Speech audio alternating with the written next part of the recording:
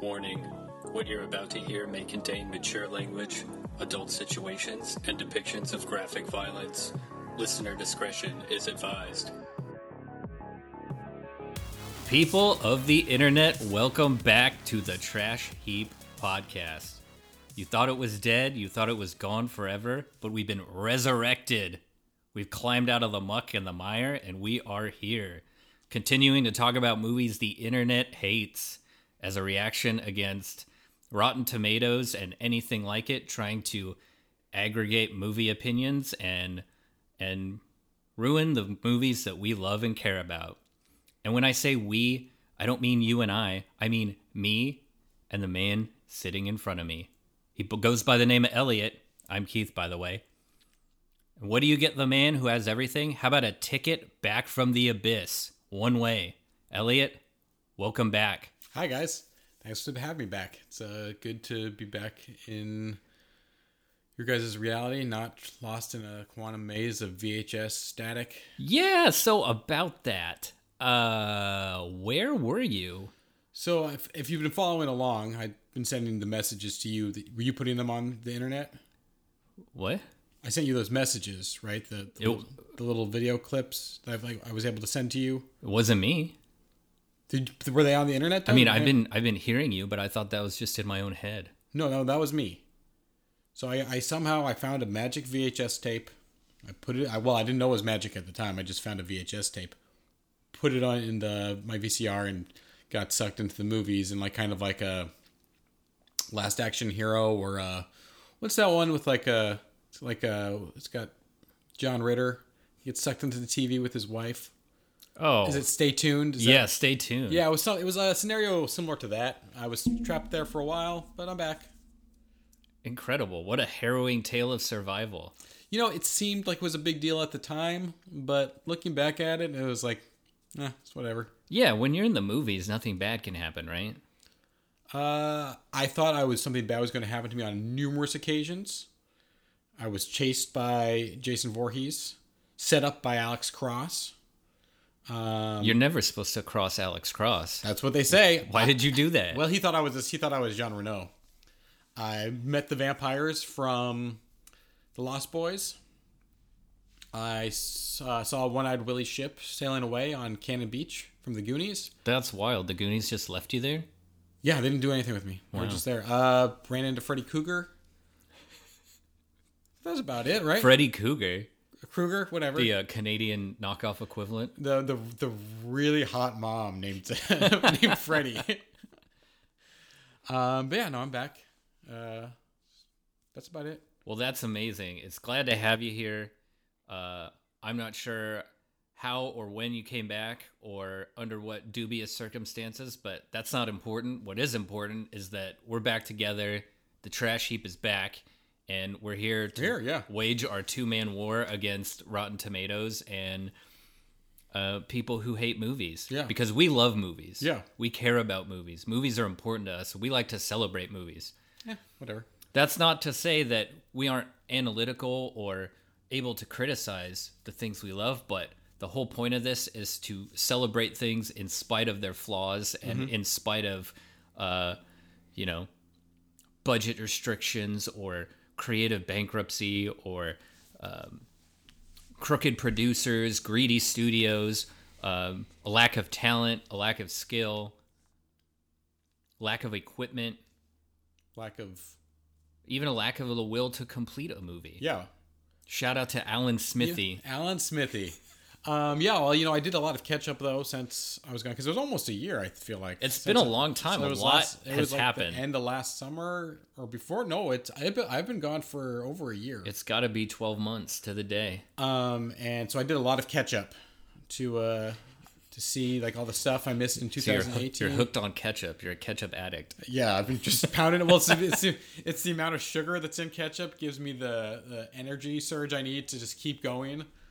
To watch all the films I missed, get up to date. It's like first I started with coffee. That didn't really work. started putting ketchup in my coffee, and boom, It's the color I was red. ready to go. It's Code Red. That's the secret. So I saw a lot of good movies. There was a lot of good movies that came out last year, and a lot of bad ones too. It's been an incredible time for just movies in general. Particularly genre films. I feel like this was kind of a past year was pretty good for genre films. We're seeing a lot of new creators emerging and new ideas and stories, and those types of efforts are getting mixed reactions, because I think a lot of people are still clinging to the familiar, while some folks are ready for something new, something fresh and exciting. Well, I think too, like a lot of things that have happened, like you've had like some like kind of like crossover hits or movies that have been almost crossover hits. So I think whenever that happens, an audience that normally wouldn't watch horror films or other types of genre films then be like, okay, well, I'm gonna go and what was that? Was that me? Lost in the realm? Must be a feedback loop. And I think whenever that happens, when you have those audiences that are perhaps not familiar with something, or not, or just don't engage in it very often, I think that can kind of skew expectations. I think like particularly with like Us, Jordan Peele's Us came out, and I think that one had a much more mixed reaction than Get Out did. And I think one of the reasons why Get Out was so popular to a broader audience was because of its political messages, and social commentary. Where, not to say that Us didn't have those things too, but it wasn't as largely as part of the core of it. It was more I don't want to say a traditional horror film because it is incredibly unique. But it was very straightforward and easy to understand and read and relate to. It was much more of a straight up horror film than Get Out was.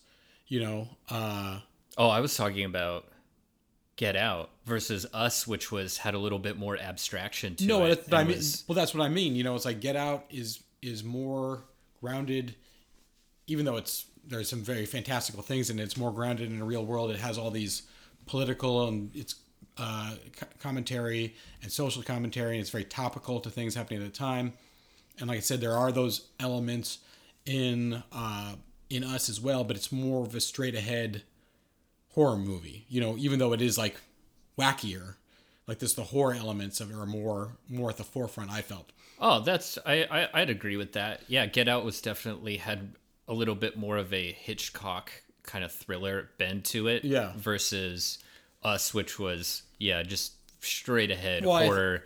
I think the audience expectation too was when Get Out, because of Get Out, then when Us came out, they're like, oh, well, this is going to be the next Get Out, or it's going to have this huge, political allegory or social commentary. Yeah, the expectation became, oh, here comes the Jordan Peele formula that we can get familiar with. Exactly, and it's like, no, Jordan Peele is just a straight up horror fan. Like, so that's like when someone who's not a horror fan likes one of his movies because, oh, it's a horror movie, but it's also these other things I already like. I already like political movies or social commentary movies, and then they see something that's more in his roots of just like visceral horror.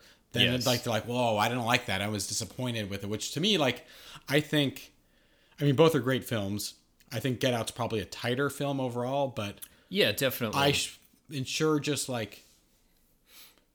enjoyment or just like visual, like creepy reaction to the imagery and stuff. I enjoyed Us overall. Yeah, more. I think being a challenging movie is also pretty exciting because it gets you to discuss it afterwards and Sure. talk about it, and your interpretation may be completely different and diametrically opposed to someone that was sitting next to you watching the same movie. 100%, yeah. That's what a thrill that is. Well, that's what's kind of the cool thing I did like about Us. I mean, like, talking to people about Get Out, like everyone was pretty much on, the same page about what the movie was about, what the movie's messages were about. But with Us, I heard wildly different interpretations, and to me, actually, Us is, like, I know I just said that it wasn't as political or didn't have as much social commentary as Get Out, but I actually think it did have nearly the same. It was just layered a little bit differently. Like there was as much different stuff going on. It just wasn't in the forefront of the story. You know, like the characters themselves weren't really talking about it. The way they didn't get out, like that's from the opening. They're talking about the social issues that the movie addresses. Where in Us, I found that they expressed them more just in as how the story unfolded, rather than the characters being necessarily involved directly, consciously into those social issues, if that makes sense. Yeah, and I think Us also exists in a little bit more of a sort of a skewed mirror world instead of, yes, this is the same exact reality that we share. Right. Versus Get Out definitely felt like our modern world. Yeah. Like we had just stepped into something very familiar. But as you go deeper into Us, it gets stranger and stranger. And it's almost like the fabric of reality is just stretching further and further. Well, one thing I also found interesting about it too is, you know, I think so many people took certain things of it at face value, like when they're down at the end. Spoilers, guys. At the end when they're down below in the underground thing under the Santa Cruz boardwalk Facility, and what's her name? The Red, is that what they call her? The bad version of the mom. I think they refer to her as Red, but like she's explaining what her theory of the world is, and she goes like, "Oh, I think this was a government facility, and they were trying to make clones to control us." And and she comes up with this whole explanation for it. But then, I was talking to people and they're like, "Oh, that's just ridiculous. Like the government did this whole underground thing all over the country and then just left it there and left all the people there." And I was like, well, that's not actually necessarily what happened. She says, "I think right, this is what happened." And she's a little girl when she ends up in there, as you discover in the big twist at the end. So it's a little girl trying to rationalize her whole existence based on the things she knows. And like the opening shot of the movie, she's watching the TV and she's watching the Hands Across America thing, and there's VHS tapes lining either side of the TV, and each one of the VHS tapes she references later at some point in some way or another. She talks about government experiments, and the right stuff is right there, and Chud is right there. She references the Goonies, and the Goonies is one of the tapes. Yeah, this idea that it could just be mental conditioning. Right, and she's all like, their whole plan is based on the Hands Across America thing, the thing that she was watching on TV. They dress up in red jumpsuits with one glove on their hands, like Michael Jackson. Michael Jackson, because she goes down with the Thriller T-shirt. Yes. So she's, to me, I took it as she was that wasn't the actual explanation of where those duplicates came from. Who knows where they came from? But that was her trying, as a child, trying to make some sort of sense out of it, not the movie necessarily explaining it. Right. Because if you take that at face value, it does open up a lot of plot holes, but I don't really think that was the actual explanation. It was just a explanation, Yeah, we offer a lot of credence to the characters in movies as reliable and trustworthy with their exposition, but who knows? They could be way off. Just particularly in a scenario that that movie sets up. Right. How many times, obviously she's operating on a limited amount of information, but how many times in our daily lives do we discover that we are 100% incorrect about an assumption or a hypothesis we've created about something? And that's in things where we actually have access to information versus access to zero information, and just be like, no, I'm just making a guess. I'm an 8-year-old kid making a guess based on what I'm looking around. And also in a crisis situation. In a sort of the most extreme circumstances you could possibly fathom. Mm-hmm. I don't know. For me, I was like, I know a lot of people, that one was a little bit more divisive amongst fans, not because obviously a movie like that, like Get Out, is going to be divisive culturally, but amongst fans of the movies itself, like the people who went in loving Get Out didn't necessarily come out loving Us. It was a hugely successful movie, and cemented in, but there was more just like, oh, well, that wasn't as good, or that didn't make sense, or this debate of did you think it was genius, or did you think it was up its own ass? Like this always becomes, when you run into a movie that's open-ended and isn't sort of tightly sewn up, you invariably run into this, and it becomes the people who thought the movie was too vague or mysterious, they get upset because they feel insulted, like a movie told them that they were dumb and didn't understand it. Right. So they come out of the theater, they say it's stupid, don't go see it. Right. And then other people praise it as genius. Yeah. But they may have experienced the opposite effect where they didn't understand it, but they were delighted by that. Right. Sure. Yeah. And it's this interesting dichotomy of emotional responses that just comes out of a movie that asks you questions and asks you to do more than just witness it. Right. And it's not like it's not a movie that's like, there are movies that are just like obtuse and like weird for its own sake, you know? Sure. Versus a movie that just doesn't explain or lay everything out or give you all the answers.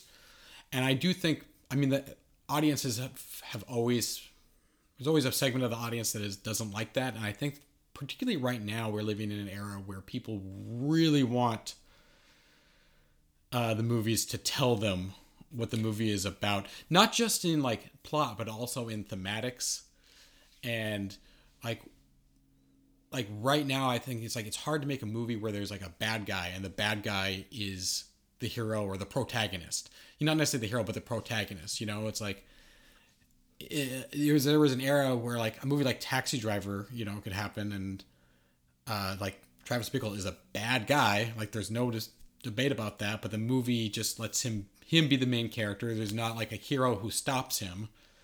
And the movie doesn't necessarily make a dramatic opinion about him. Like it kind of lets his actions speak for themselves. Right, lets you decide. And now I think we're in an era where like that's a harder thing for audiences to accept for whatever reason. Like they want the film to make a political choice or a moral choice of the characters. Like at some point we have to be told that the characters are bad, even though, like, I remember I had a discussion with someone about Zero Dark 30, and they said that they thought it was a pro-torture movie because no one in the movie ever stands up against the torture that's happening. And I was like, to me, it just kind of like spoke for itself. Like everybody in that movie comes across as like pretty creepy and slimy and right. Well, like, and like morally, you know, bankrupt. And I was just like, the movie never told you that it was one way or the other. And that's the thing, it never told you one way or the other. It never was it never said, you know, I mean, obviously there was characters in the movies that were pro-torture because they were torturing people, but the movie didn't make a dramatic stand either way. It just kind of let the events unfold. Yeah, I think in any war movie, ultimately it's here's the horrors of war. Yeah. Obviously it's awful from top to bottom. Mm-hmm. And maybe there's a few things like positive that you can extract from that. But even in war movies where there are characters shouting to the heavens, like say Casualties of War with Michael J. Fox. Right, yeah. He's a character who says, this is fucked, this is garbage. No, I won't go along with this and I won't be party to it. But at the same time, there's also characters you could argue are showing that maybe it's necessary. So it's never an easy decision, right? The horrors of war require a certain type of person to participate. And so the waters are very muddy as far as moral choices. Right. Well, and it's true. It's like, you know, it's like, obviously movies are not real or realistic. And that's fine, but you can still have, there's more things that you can do with them besides having like the utmost, you know, fable. And the lesson learned here was, you know, which there's nothing wrong with those either. I just find it interesting that currently it's how opposed as a society we are to that concept of the more just like, here's just something. Well, I think it is very indicative of the time where people they want things to be clear and honest. Oh yeah, and they want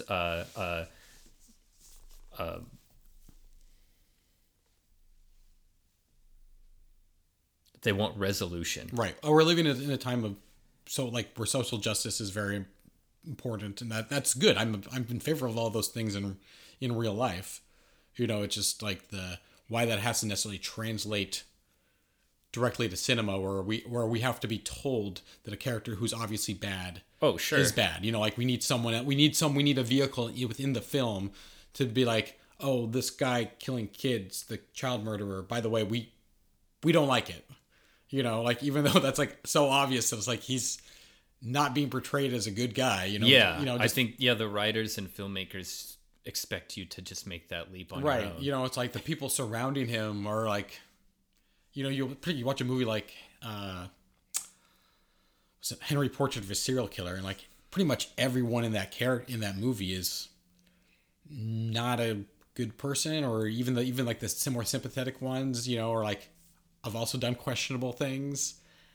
And the movie itself, there's no like hero of the movie, but I never walked away from that movie being like, you know what, serial killers are okay, just they're people just like you and me, right?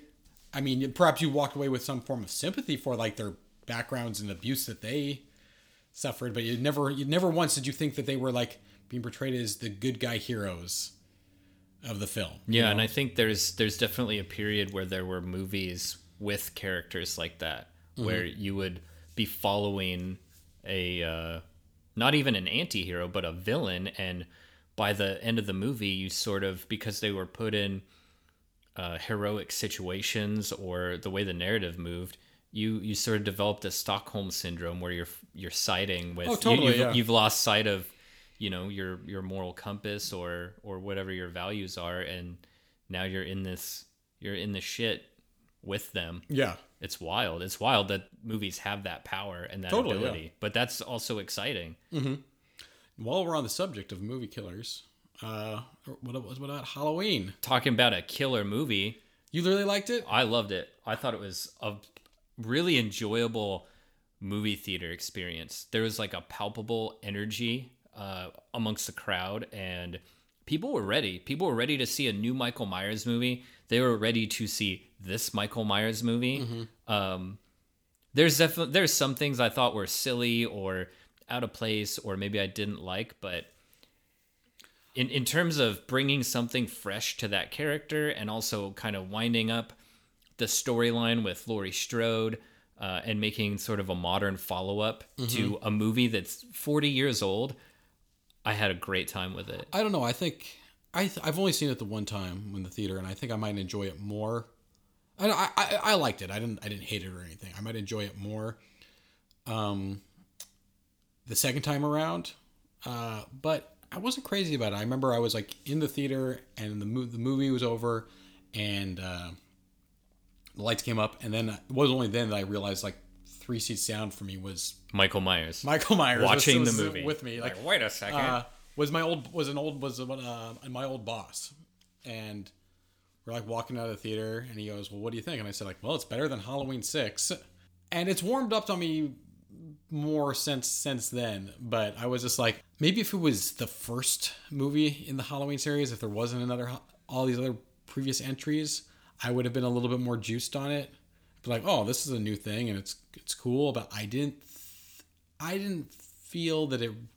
I feel like it really rehashed the first one in a lot of ways, even though, the preview for it had, okay, here's Laurie Strode, and she's old, and her thing is like she's been preparing her entire life for Michael's return, and then it kind of just follows her granddaughter in a very similar way to the first one, where like her granddaughter is like the kids who are semi-unaware of themselves being stalked when there's all this killer running around, and Michael Myers acted very out of character, I think, through a lot of the movie. It's kind of like almost like the filmmakers saw the first one or saw the first couple and realized that they were good movies, but didn't necessarily know what it was they liked about them or what to tap into. I mean, I definitely agree with these points. I think that they did, in order to make sure that fans got what they wanted, they did include that structure, and they included those moments and nods to the original, and even nods to, like, say, Halloween 2, which, they're dismissing as part of the plot thread. I don't know that I would agree that mythology can necessarily have an impact on my viewing experience, but there's tons of moments where they either reference the original or will flip those moments. Like Sure. one of my favorite scenes or moments was near the end when Laurie, even as implausible as it may be, as an elderly woman is knocked off a balcony. Oh, and then she's on the ground. And Right. You get that moment of Michael looking down and then she disappears. No, that was great. That was fine. It's not to me so much the callbacks that bothered me or anything. I was just more about the. I just felt like we were treading through familiar waters. 100%. And I think you're right too that Michael Myers does act out of character, unless you're familiar with Halloween 4 through 6, Right. Which is kind of a strange. And I don't care about movies actually having continuity unless the movies themselves are pretending like they have continuity and don't. You know? So it's like if a movie's just like, we have a sequel and it's like, we're just going to do whatever the fuck we want, I'm on board. But if a movie's like, oh no, like particularly like this one, like we're ignoring everything after the first one. This is a direct sequel to that one. It's in the same universe. We're paying tribute to the script that John Carpenter and Deborah Hill wrote, and blah blah blah, and like this whole thing. And then it doesn't. It's like we were saying, like it's going back. We're going back to those rules, and then it doesn't actually follow those rules. You know, the movie totally proposes itself as being within the world of the first one, Sure. solely, like directly, unmistakably, and then. I mean, yeah, right out of the gate, it's if Michael Myers is the boogeyman, why is he old? Right? That's the first question I would have is because this idea that he's like this sort of ethereal. But that's the thing. It's like in the first film, he's ethereal in more of a generic way. You know, it's just like it's never truly established if he has anything supernatural about him in the first. Oh, you mean vague? Yeah, it's vague. Yeah, Yeah. It's never truly established if he has anything supernatural about him at all. Right. And then in sequels, we determined that he's well. In some they eventually just explain. In 6, they explain exactly why he has. Yeah, he went these to a powers. crystal shop one time, Right. and then went a little overboard. But it doesn't. But yeah, it disregards all that stuff. So Yes. it's like he's not a supernatural being in this one. Which makes me wonder if the things that I see that I recognize from those sequels, was it because they thought, there is an audience for those movies, 4 through 6, regardless of what you might think.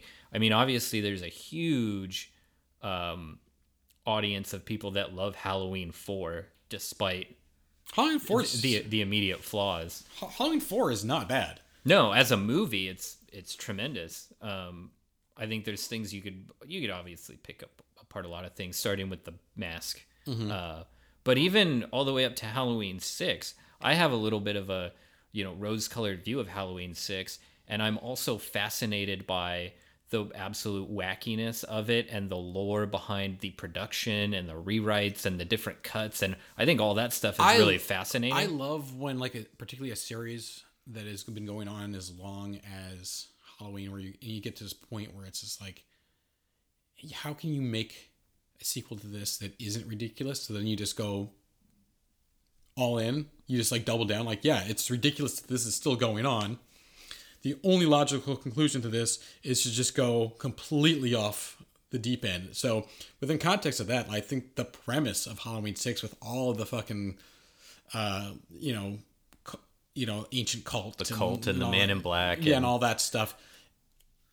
Premise wise is awesome. It's the only way you can legitimize another sequel to this movie. It's just to be like, well, it's not. It's because there's this whole other world going on that you didn't even realize. And that's why we have to make a sequel to it. If it's just him walking around again killing kids at random, then it becomes ultimately repetitive, So yeah, I don't know. I liked the new Halloween. I don't really like how I don't even know if it's necessarily the common opinion amongst audience, but the way it's just kind of portrayed is like, oh, it's obviously the best one since the first one. Yeah, I mean, I definitely disagree with that. However, I think that if you take Halloween to 2018 and if you cut it into a I don't know, 5 to 7 minute montage with the Halloween score. I think there's some incredible moments and imagery in that movie that... Which is one of the reasons why the trailers for the movie were so awesome. Oh, yeah, the trailer is unbelievable. Yeah. And even though some of those moments weren't expanded upon, like the going to Smith's Grove and the sort of checkerboard courtyard and that whole setup, like I was absolutely mystified by that and fascinated. And I wanted to know more about how a mental institution could be set up by this. Like, it's an incredible visual. Right. And like, I just wanted to know more and learn about everyone there. Like, I would sit and read a report or an audit or a dossier about that entire facility and all of those characters. Like, if it was a comic book, or a paperback novel or something like that, I would more in depth. Yeah, love to go into it. I do think, like I said, I do think if I watch the movie again, I'll probably enjoy it more the second time around. Streaming now on HBO. I know. I just saw that.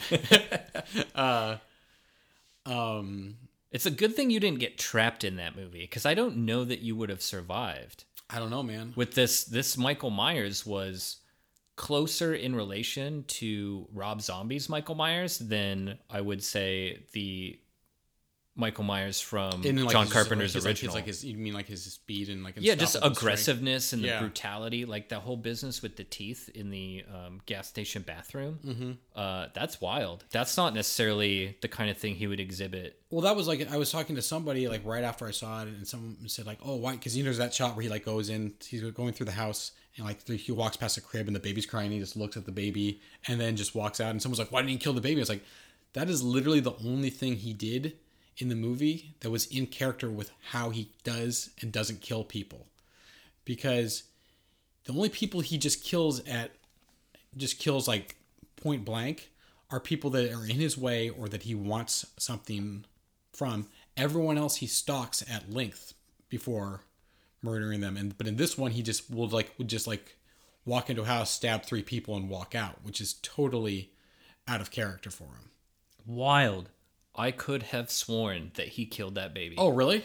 I could have sworn. But maybe it's because a sort of memory association, because like you were saying, like he was very much on a rampage. Like you get that one big shot where he's moving through the entire town, just killing left and right. But in recalling it now, when he killed that kid at the bus crash, that set me on a path to thinking anything can happen, right? Because in most horror movies, in most slasher movies, they don't kill kids. No, it's not, pretty rare. Not kids that young, yeah. Yeah, and in Halloween, it literally, the entire series was Jamie Lloyd was the only real child in danger. Right. I mean, Tommy Doyle and little girl from, what was her name? I don't remember. She grew up to be one of the Real Housewives. Can you really? believe that? Yeah. That little girl. Huh. And it's wild, like, seeing interviews when she says, I was the little girl from Halloween, and now I'm extremely rich, but not because of that. Right. Yeah, but even what's her name? The psychic girl. You just said her name. Jamie. Yeah. Even though she's the only a character who's a young kid who's in genuine risk in the film, she never dies. No. No. If you had to speed round, not thinking about it, top 5 Halloween movies, starting with your least favorite to going to your favorite. All right, top 5 Halloween movies of all times. Number 5, Halloween 2018. Okay. Number 4, Halloween 4. Number 3, Halloween 6. Number 2, Halloween 3. Number 1, Halloween 2. So the original Halloween isn't even in your top 5. No. I won't deny that it's a classic and an incredible achievement and a masterwork, but we're talking my favorites and what I love to watch and what I love to throw on. I would agree. So if I was going to do mine, I would probably have the new Halloween as number 5. I would have Halloween 4 as number 4. I still would have I would have the original Halloween in there, but I probably have it at 3 because even though I think it's probably in a lot of ways the better made movie of it, it's just not the one I want to necessarily throw on and watch. That would be Halloween 2. I'd want to watch that more frequently just as a fun movie that I enjoy watching. And honestly, I would put Halloween 3 as my number 1 favorite one, except for the fact that it's hard to even call it necessary. It's it's its own thing. Yeah. It's a separate thing. It's part of the series, but it's not really. You can't see me doing air quotes on Right. this, but I'm doing them. Air quotes are back. So Thank you very it's much. probably, so it's not necessarily my favorite Michael Myers movie, but it's definitely the movie out of everyone that I like enjoy the most and want to watch the most. And definitely think, I mean, it's been getting more love in recent years. Yeah. It's kind of coming back around and people are like, oh, this movie's actually pretty good. But I genuinely love that movie. And I maybe if it had never been called Halloween, it would have been a more popular movie. I don't know. Of course. But stylistically, though, there's a lot that matches up, and there's so many arguments to be made that it exists in the same universe, and having those conversations about how it might tie in there. Like, what if the Michael Myers mask was a silver shamrock mask? Yeah, true, but they're also watching. They're in a bar watching Halloween, which is wild. So, on what TV. Implication does that have? Is it a documentary? Or this news footage? Home security camera catches young girl being murdered. Yeah. What if it's a dramatization, like your Saturday night movie of the week, Halloween, based on a true story? I mean that could be right. Yeah. Texas Chainsaw Massacre based on a true story. True. There you go. Yeah. Urban Legend based on a true story. I Know What You Did Last Summer, definitely based on a true summer story I had as a young teen. But yeah, it's just the one I want to watch, like that I enjoy watching the most out of all of them. That's exciting. I mean, overall, though, circling back to Halloween 2018, I think that the look and feel and energy of the movie, and the team behind it, I think they show a lot of promise in terms of developing absolutely new horror movies. So that's really exciting, and I think that's the biggest and best takeaway is, having new talent and new creative energy focused on horror movies to make, new classics. Which I guess is more of a remake than a new entry into the series, but which one I really loved from last year was the Suspiria remake. I might have to turn in my Fangoria membership card, but I haven't seen that yet. I honestly just watched. I mean, I know it's readily available, but it wasn't for a long time. It was like it did have a theatrical release, but it was very limited. And then it got released on Amazon Prime, but it wasn't free for a long time until just recently on Amazon Prime. And I'll say I'm not a Dario Argento purist. I don't love him nearly as much as his hype and reputation. Yeah, I think a lot of his movies are just kind of hard to sit down and watch. Some of them are a lot of fun, but even particularly the original Suspiria, to me I know that's kind of touted as his masterpiece, but it's of his good era, from late 70s to mid 80s or whatever, when what's considered his classic era. That's one of my least favorites of his classic era that I've seen. I haven't seen every single. There's a few I haven't seen. Well, it's worth mentioning that we're also so far removed from those movies now. I mean, saying Halloween is 40 years old, right. So those movies are also at least 40 years old. That's a long time. When we were growing up, we're about to age ourselves here, but when we were growing up, what was an old movie? Oh yeah. One Flew Over the Cuckoo's Nest. Yeah. Now that movie is what, 60, 70, 800 years old? 850, yeah. I think, yeah. But, yeah, I don't know. The new one was, it's going to be a little hard to talk about since you haven't seen it, so I'll be brief. Just my little quick review was so beautifully constructed and well made. The cinematography is amazing in it. It changes the story. I mean, it's definitely the story is different enough that it doesn't necessarily even feel like it's 100% a remake, other than the fact that it involves witches and a dance school.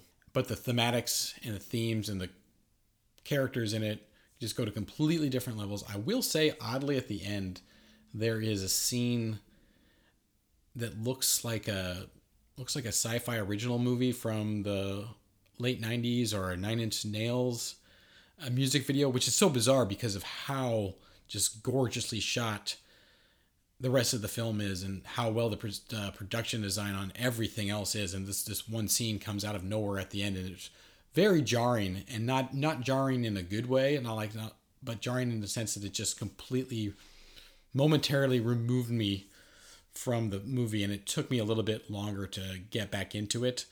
But by and large, it's a 2.5 hour movie that feels like 2.5 hours. It doesn't fly by, but it's deliberately paced in that time, and I don't feel like there are wasted scenes even within that massive running time.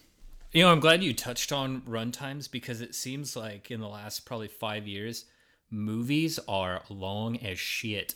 120 minutes. Superhero movies, like every yes, superhero from these big epics, yes, superhero movies, all the way to Blade Runner and Alien and sci-fi and all of these movies. Even action movies are so bloated now. It's wild. Well, it's crazy is because I'm a big proponent of a movie should be as long as it needs to be, or as short as it needs to be. Yes. And there was a period of time when you did have these really long movies, and that was accepted. And then we went into an era where there wasn't as many movies over 90 minutes, and a lot of movies, Well, even 86 minutes. a lot of What movies, a time to be a lot alive of that movies did feel kind of truncated and weren't given the room that they needed to. Yeah, breathe. like you were missing something. But now, now it's cool that they will allow movies to be long again if they need be. But then sometimes it's just the bloat you're talking about, where it's just why does this movie have to be over 3 hours long? I liked Avengers Endgame. It was good. Felt like you probably could have cut 30 minutes out of that movie pretty easily. Yeah, definitely. And if they're employing time travel, it would have made sense. Yeah, just to remove whole characters. They could have get used them out of there. just a little bit of exposition to Right. rationalize it. Right, it's we just got to the end of the movie. The magic of time travel, interactive films. Pym particles, see? Yeah. What was your favorite superhero movie of the past year? I watched Punisher Warzone the other day. That's a hell of a That's movie. That's from 10 years ago. Hell of a movie. No, it's interesting. I'm just mentioning this because it's so fresh, but Punisher Warzone was sort of an afterthought at the beginning of the big superhero craze. It was sandwiched right in between, say, Blade and the real Avengers kickoff of the Marvel Cinematic Universe. Yeah. But I think it brings a lot to the table and is extremely watchable. It's got this look and vibe to it. It's like half The Crow and half Dick Tracy, which is very strange. Shout out to the team lighting this movie and the cinematographers, because they did something cool. Directed by Lexi Alexander. It's got some sort of cheesy, kind of new metal action montages and things like that, but there's lots of gore. There's some cool makeup effects with the villain Jigsaw, and just overall it has this kind of manic energy to it, which I appreciate. It's funny that you bring up the look, because I've only ever seen parts of that movie while watching it in a bar with the sound off. So literally all I could see was visually what's happening, no dialogue. Well, music. you may have gotten the best of it, I might have. I don't know. It did if I hadn't known what it was, already, and if you asked me to guess what it is, I probably would have guessed that it was a TV movie, or that came out long before it actually came out, So it actually feels like, I talked about the 90s kind of energy vibe to it. Right, these are the it Crow. feels more like a direct sequel to the The Dolph Lundgren yeah, Punisher yeah. than it does to the Thomas Jane Punisher. Yeah. It's a really kind of fascinating thing. It's like we were talking about with Halloween. If you sort of pair them up, watch them as a double bill, you get kind of an interesting perspective on it. Mm-hmm. I can see that, yeah. So anyways, that's a lot of fun. I think overall, though, I haven't seen every single superhero movie that's come out, but I did watch more Marvel movies as Endgame was coming up. I think my favorite superhero movie of the modern era is probably The Winter Soldier. Winter Soldier's great. Just because it's a kind of an action powerhouse, and brings a lot to the table in terms of story and character work, and it's hard not to be interested in the story between Captain America and Bucky, both coming from, as spit out, as it were, by World War II, like right into the future, and then kind of dealing with all the trappings of being modern superheroes and government agents, and it's all very rich and complex. Winter Soldier was that, along with Guardians of the Galaxy, was the movies that got me on board with what Marvel was doing. Their first output of like a handful of films, there was a couple okay ones, but I wasn't really crazy about them or didn't really care, and I wasn't gonna go see Captain America: Winter Soldier. And then someone told me like, "Oh no, it's really legit. You should go check it out." And I went in. I was very pleasantly surprised.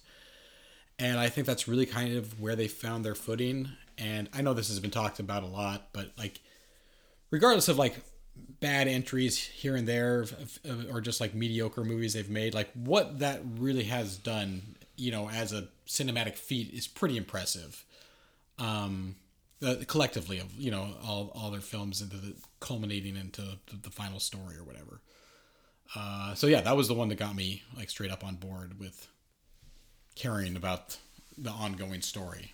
I liked Infinity War more than... Oh, it was great. I thought it was way better than Endgame. I liked it, like again, I said, I liked Endgame, but like Infinity War was... Like, I remember sitting in the theater watching Infinity War and being like, that was a moment where I felt like I've never quite seen something like this. Yes. I was just like, and more so too, watching it, it was definitely a movie. You have these big spectacle movies, and like, yeah, they're better in the theater, but sometimes it doesn't really matter if you watch them in the theater or it's on a big TV.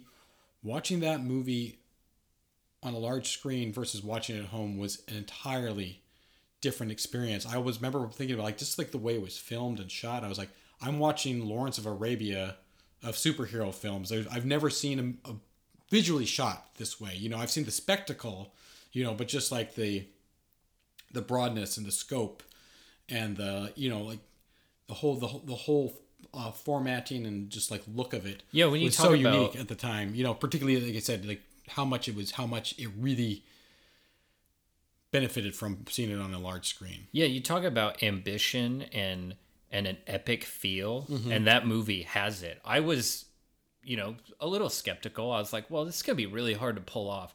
All of these characters, all of these plot threads, all converging into sort of one area. No one's ever done anything like that before. Like, how good can it really be? Yeah. I was honestly blown away. Yes. I was impressed, and I had the same kind of experience you did, where I had to stop and just kind of look around for a minute and appreciate that they successfully pulled it off to such a high level. And I got a little emotional. I didn't get necessarily emotional at the character moments and story beats, but I got a little emotional because I really appreciated the fact that something this incredible has been achieved in cinema. Right. Out of, you could argue that the money-making machine at Disney and blah, blah, blah, like it's just creating a cinematic universe is just a function of commerce and a way to generate, untold profits and all that kind of thing. But at the same time, very little was sacrificed creatively. Well, when you you could obviously it's a money making, like you said, the money making machine. Like, let's do the cinematic universe for money, but like you said, nothing was sacrificed for creativity, because look at all the other studios that have attempted to do some form of cinematic universe and how disastrous that has been across the board. Like DC, Warner Brothers didn't pull it off with DC. No. Universal tried to do like the horror movie. Oh, it never even got off the ground. One fucking movie, and they were like scrapped it because of like if you go in with the concept is like, well, if we do this, we can make a lot of money, but then forget the fact that you are telling stories and there's people invested in it. Like, I mean, that's what was brilliant about what Marvel did, and you see also particularly looking at like some of the actors they chose and filmmakers they chose. Like they didn't choose filmmakers that were necessarily action or sci-fi or fantasy directors. They're like, let's get really good directors and see what they bring to the table, working within a framework that we've already established. And you say like, so obviously they do have creative limitations in the sense that they just can't make whatever movie they want to make regardless, but they are given the creative freedom to tell unique, really well executed, engaging stories, you know? Yeah, the Russo brothers. For brothers. example. Yeah. They directed You, Me, and Dupree. You, Me, and Dupree, yeah. Which, but the stuff they did other than that was like the first movie, Welcome to Collinwood, which is an ensemble cast movie, comedy, but pretty good and deals with a lot of characters. Bunch of TV stuff, you know, Arrested Development, Community. Right. I mean, so like think about that. Like think about like how that it's like, which movies of the series have they done? You know, Winter Soldier was their first, but all the other ones are ones that juggle a lot of characters. Captain America: Civil War, these two Avenger movies that have like literally every character in it. I was like, so doesn't that make sense? Like these guys have a lot of experience telling storylines, multiple storylines at once, and knowing how to create a flow and energy with that where you don't just feel bogged down. Doesn't that make way more sense to get those guys to direct your 100 major character cast movie than to get, you know, somebody who maybe has done some pretty good action movies and you can tell them what to do? Yeah, I think you're exactly right. And it's also interesting the way that makes you examine how we view quote unquote directors, right? Mm-hmm. Especially around like say Oscar time when it becomes like, oh, who's the auteur? Who's the sort of lone genius that we can point to and say, wow, what a brilliant thing they've achieved. But ultimately, it's not just the director creating this thing. They're the captain, right? So the crew that they bring, the staff that they bring, and then the way they manage it is really what creates that final product that we see on the screen. Yeah. And so I think like the way we sort of attribute credit to directors should probably change a little bit, because it used to be, you know, someone like John Carpenter who would write and direct and maybe do the music because movies were much smaller. But at this point, when movies are, you know, crews of hundreds and countless people and teams and departments, you know, they need a certain type of director to steer the ship. And you know, everyone's got to hold their weight, but ultimately they're responsible for the alignment and the cohesiveness and the synergy between everyone involved. Absolutely. And, you know, I think we're talking about like, you know, like action movies and like we're talking about like getting different types of directors to make different types of things and not just going along the classic, be like, oh, this guy makes horror movies, so we're going to get him to make this horror movie and we'll get this guy to make this movie. One of the most like funny things I've ever seen was I was watching wasn't even fun. I don't know if it was one documentary about just like the Predator franchise, or I watched two separate ones around the same time. They're talking about with John McTiernan. He's talking about making the story. He's talking about like the nuances of the story, and he goes talking about like, you know, it maybe doesn't seem like there's a lot of story because it's just these guys in the jungle. Yes, the basic premise. But you know, but he's like there's levels of characters and how the story unfolds and all this stuff. And he's like talking about like, you know, a lot of times with these movies, studios are like, okay, well, we're making an action movie, we're making a sci-fi movie. We got to find a director that likes guns and cars and right, you know. And he goes like, I liked the story that was being told, so I had to go in and sell myself as someone who liked guns and cars and blowing shit up. Which he goes like, he does like, but it's not necessarily his main interest. Right, he sort of had to trick them a little bit, and then he could tell the story that he wanted to tell within this framework of, you know, explosions and stuff. Then jump ahead, interview with Paul W.S. Anderson talking about Alien versus Predator, and like he's going like, yeah, so we just want to make this really badass movie, and he's like, so first thing I did was, you know, in the first movie, the Predator claws are like about like a foot long. I made them 2 feet long, you know? Yeah. And it's like, the movie turned out like a video game, right, like full motion video sequence versus the original, which was a really great, elegant, like crafted action movie. You know, that just moves in these steps that are just these beats that are just phenomenal.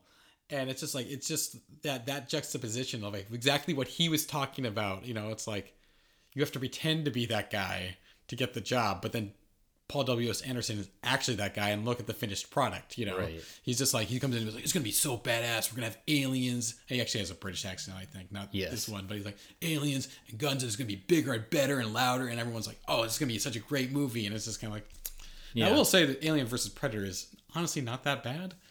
But it's not, I mean, in comparison, it's not a great film. No, it's definitely not on the same level or tone I mean, John McTiernan's 100% a more sophisticated director than Paul Anderson. I mean, I like some of his movies.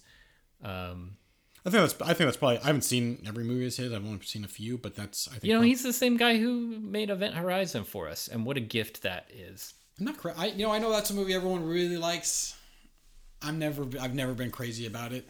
It has its moments, but I've never been really into that movie. There are not too many really great or enjoyable horror movies in space, so I think it just automatically gets bumped up for you. Thrown to the top.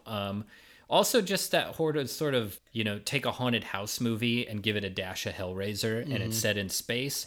And I'm just into that type of imagery,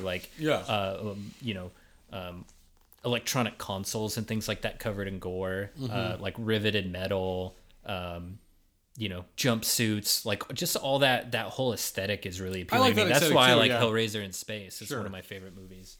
Yeah, I was just like, I understand the love of it. I've just never, and I love that those aesthetics as well. I just, that particular one never just really worked that much. That's fair.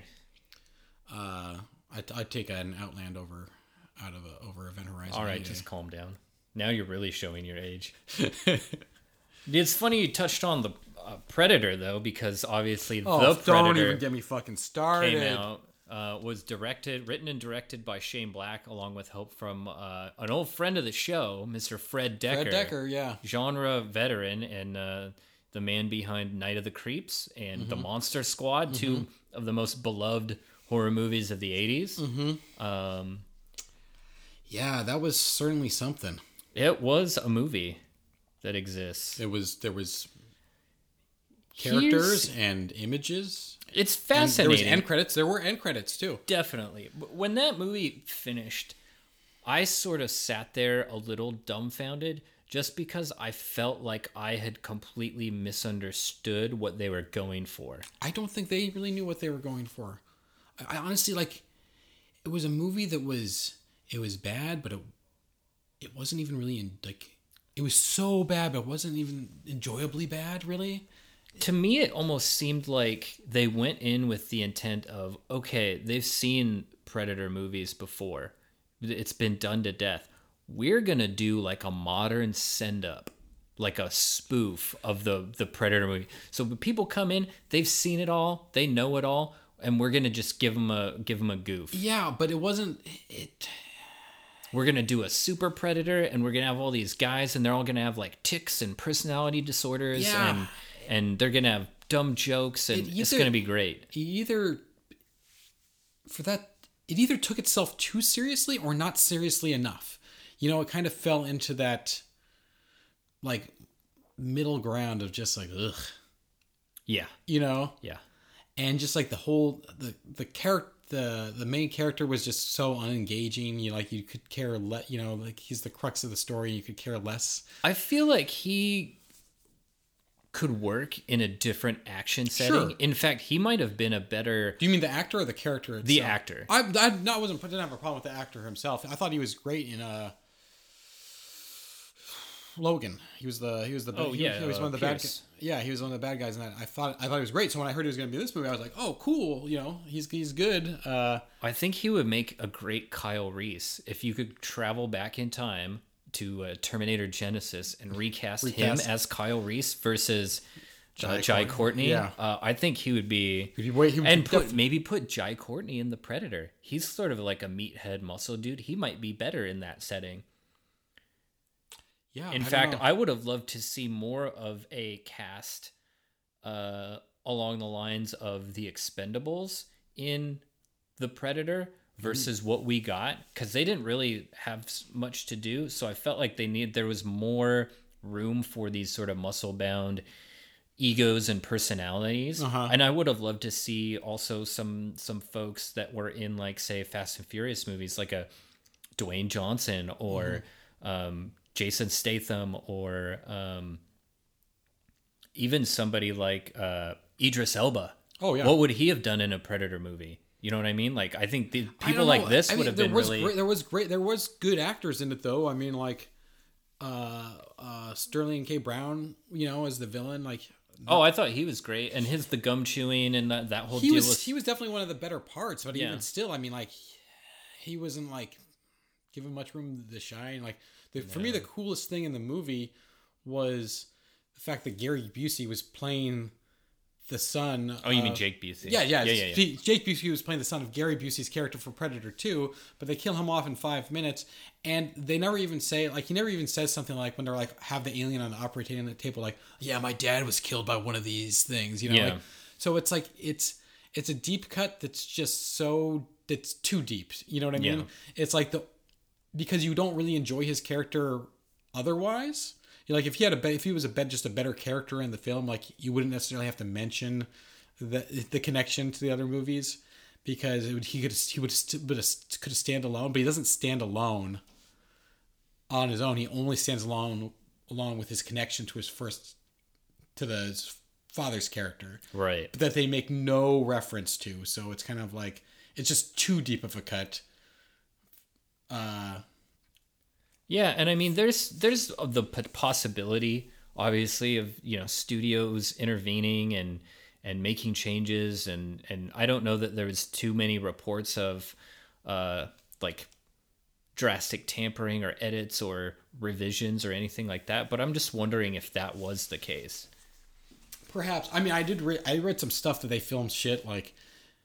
How the crazy alternate endings where it's like where they open up the box, and instead of like the predator killer, it being like the that just like extra fancy predator suit, it was like Ripley comes out of it and like stuff like this doesn't make or Danny Glover from Predator 2, right? Yeah, and all this or Newt, or just all kinds of crazy stuff. That's what I'm talking about. Like, those are way ridiculous moments, and that's where I said, like, it either took itself too seriously or not seriously enough, where it's like if they'd gone way more into the extreme, I would have been more on board with things like the predator dog pet, and yes, because that was just like oh, we shot the dog in the head and now it's our fun pet, right? We gave it a lobotomy by attempting to kill it. But then you have the other parts where like they're just playing it too straight for that to work. Well, and that's the wild part about the Predator 2, and even Predators from not too long ago. All of those movies were played straight ahead, largely with wisecracks and things like that, kind of glib comments thrown in. But the whole movie was the straight man. Right, exactly. The movie itself was right. Yeah, and I think that was the strength, and so we didn't really necessarily get that here. It's kind of all over the place. No. And which is strange, because I think Shane Black has proven himself as a writer and filmmaker. Maybe not a sort of genius or 10 out of 10 consistency, but I don't know. Frankly, I think his track record is pretty spotty, honestly. Well, you also haven't seen very many of his movies. I think I've seen most of them. Oh, okay. He doesn't have, honestly, the huge filmography. No, not at all. Yeah, it was like the movie kind of played it to me like as a bad SNL skit that just didn't stop and just kept going on for 2 hours. But whatever.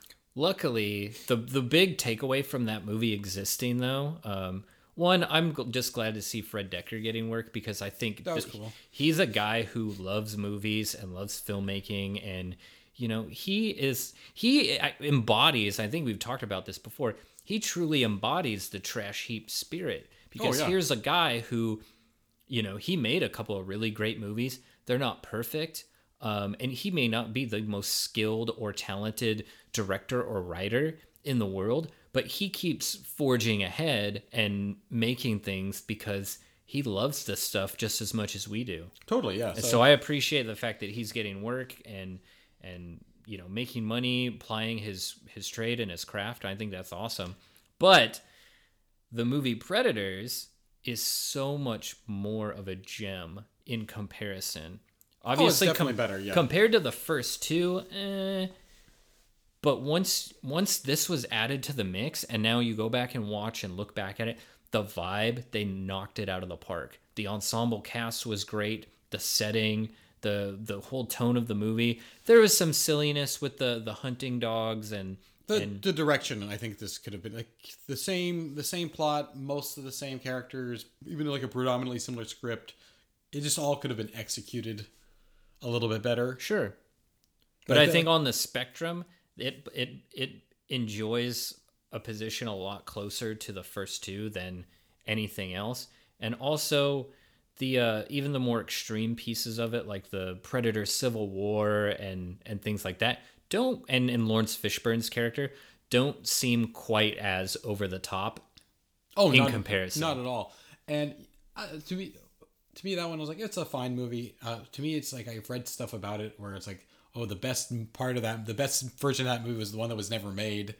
You know, like I read stuff that like Lawrence Fishburne's character was originally Danny Glover's character from Predator 2, but then he didn't want to do the movie, and then like originally at the end, you know, after he's defeated all the Predators, like Adrian Brody's defeated all the Predators, another Predator ship was supposed to come down, and all these Predators got off, and then a big one comes out and takes off his mask, and it's Dutch, you know, and like, I mean, those are like, I guess, not necessarily plot essential points, but no, the things that definitely would have like elevated it into feeling more within the like official canon.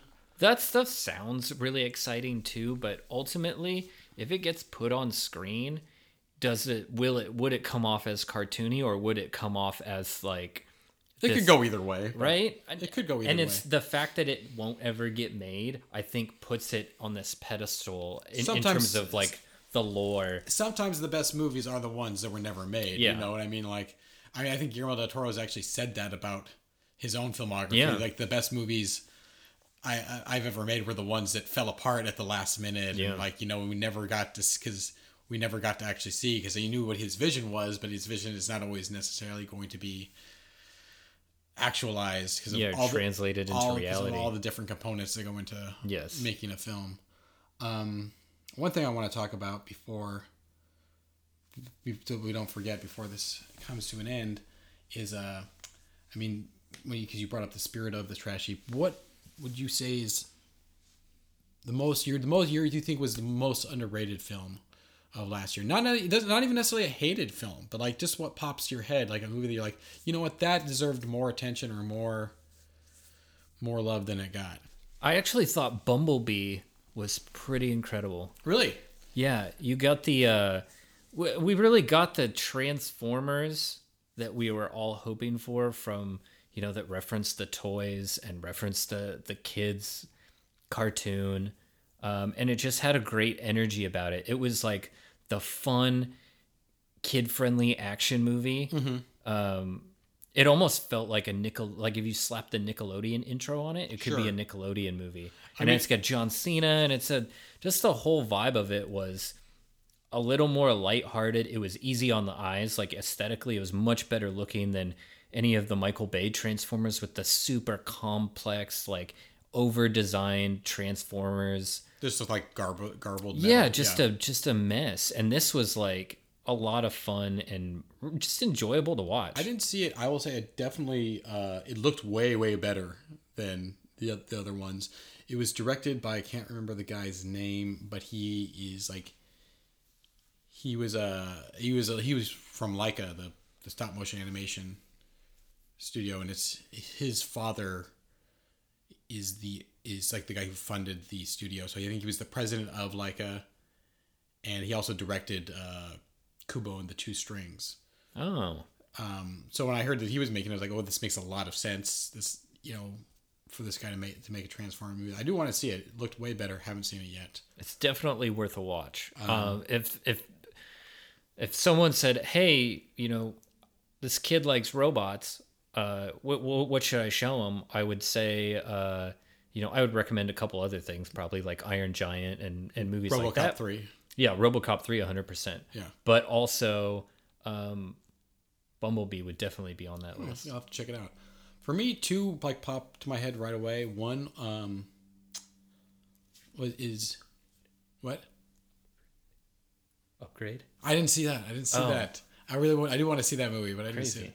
The two that popped to my head are Annihilation which was very well reviewed.